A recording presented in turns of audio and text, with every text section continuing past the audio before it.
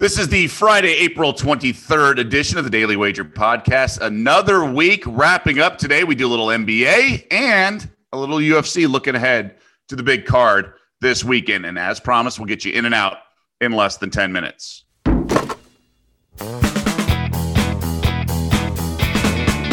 Welcome to the Daily Wager podcast presented by DraftKings, America's top-rated daily fantasy app. I am Doug Kazarian, joined on this fabulous Friday by Joe Fortenbaugh. How are you, sir? Doug, I'm doing great. I'm beginning to love the Friday podcast more than the others. No disrespect to the others, but I love it when we have UFC on the card for the weekend.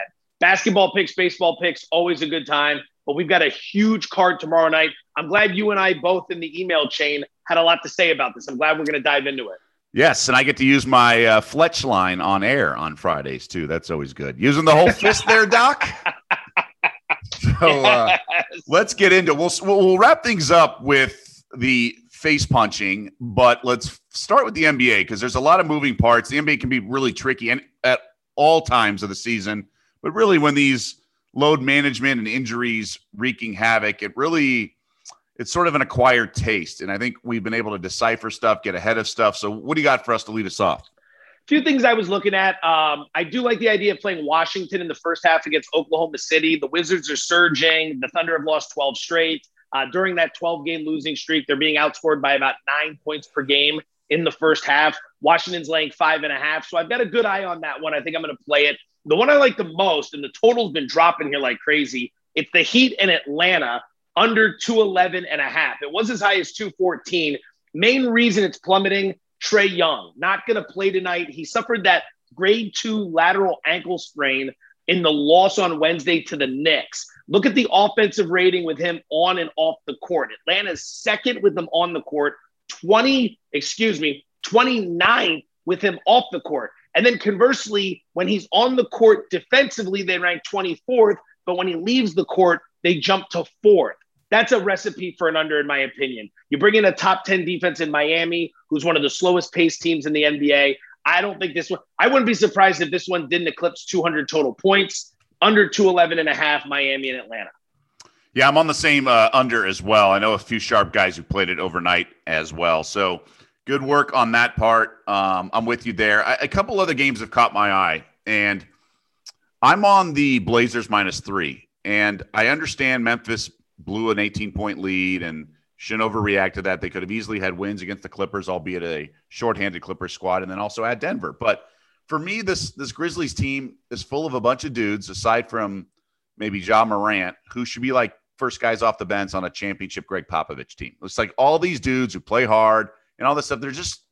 I just think there's a lower ceiling and points don't come as easily as they do for Portland. Now, I understand the Grizzlies, I think, rank 14th in offensive efficiency, so the stats suggest that I'm crazy, but I just don't see a lot of studs out there. I don't see some automatic buckets. I don't see some shooters, and I think Ja Morant's a little overrated, just a little. Like he's a fun player to watch, all the good things, but I just don't think he's like that all-NBA first, second team kind of in the future, and he's maybe a two-time All-Star as a ceiling. So maybe I'm wrong. I hope I'm wrong because he's a very likable player, but I'm going to lay the 3 with the Blazers. I think when they're at full strength, and obviously they battled a lot of injuries and load management in the last couple of weeks, full strength, I think they get right tonight against Memphis. So I think you're making a really interesting point at the beginning of this analysis, because I looked at this as well, and you said you don't want to overreact to what happened against the Clippers. And I was going to jump right on Portland, and then I paused because I was right there with you. It was my best bet on Daily Wager earlier in the week,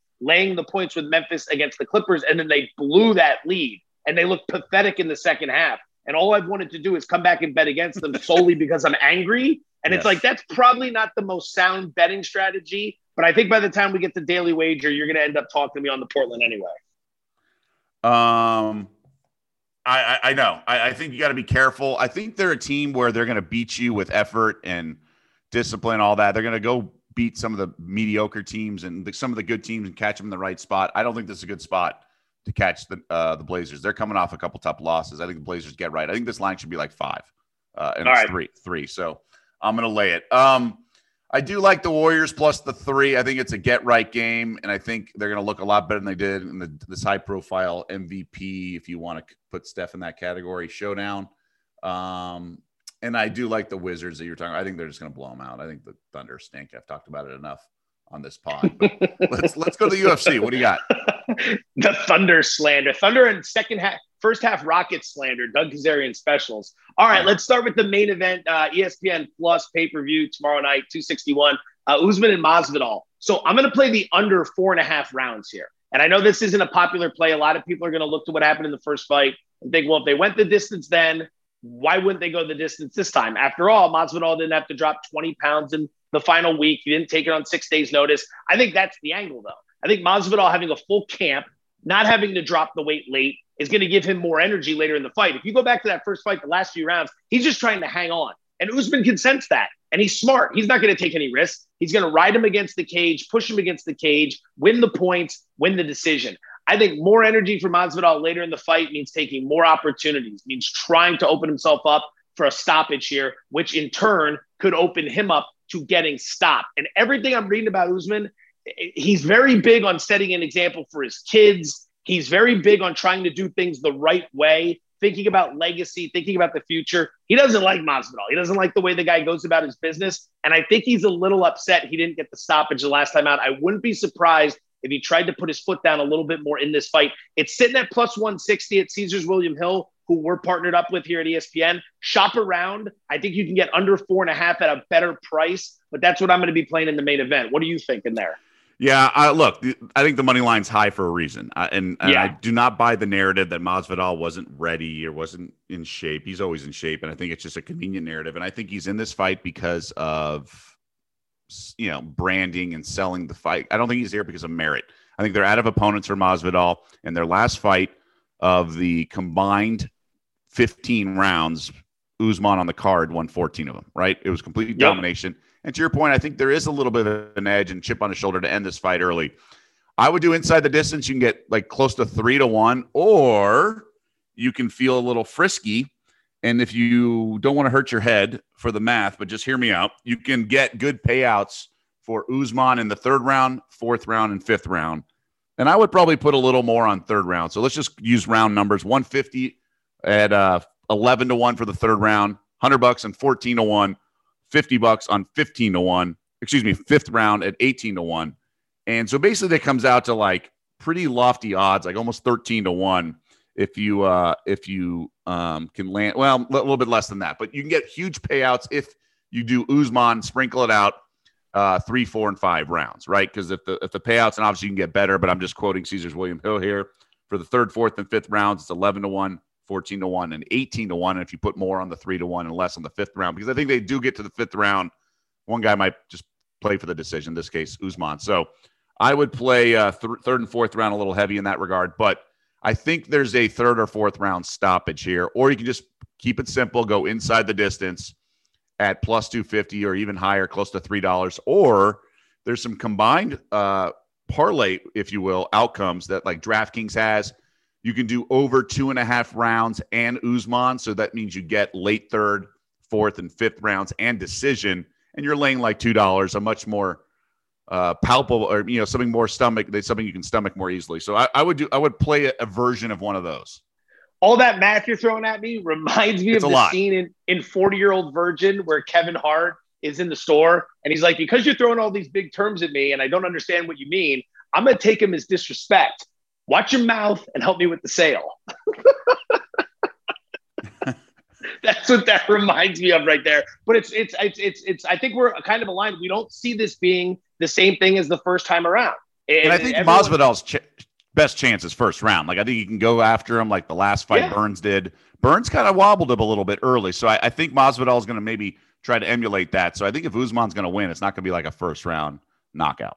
I'm with you. Are you doing anything else there? I'm looking at the Zhang Namajunas fight. I'm going to play won't go the distance there as well. I think these two want to stand and throw. Not going the distance is +1 money. I've seen it as high as +120 at other places. Again, shop around, look for the best price. But I think you're going to have two that try to stand and trade. And I think if Namajunas gets to a point where she's getting backed up a little bit, she's going to look for the takedown. She is very good with submissions. We can bring that into play as well. It's a 5-round fight, not a 3-round fight. If you go back, 3 of Rose's last 5 fights haven't gone the distance. One that did was a 3-round fight.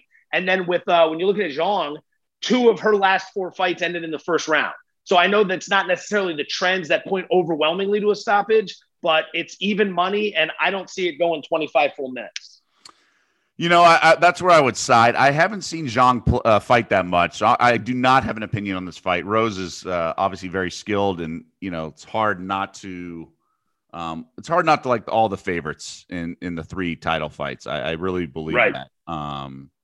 Look, like they're the belt holders for a reason. It's like it's pretty generic, and I get it, but Shevchenko I'm not in a rush to bet against her either.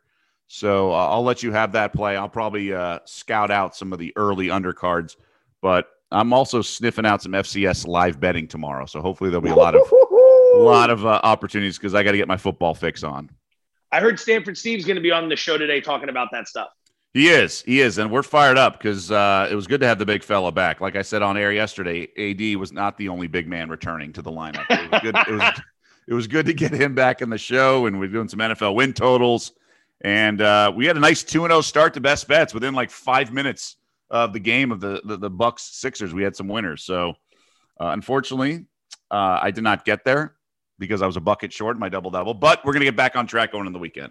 Yeah, buddy. I'm looking forward to it. 6 p.m. Eastern, ESPN2 tonight. Let's get after it. All right, let's do that. And thanks to everyone. And we ask that you download, rate, review, subscribe, all that fun stuff. And we'll see you back here on the podcast Monday morning.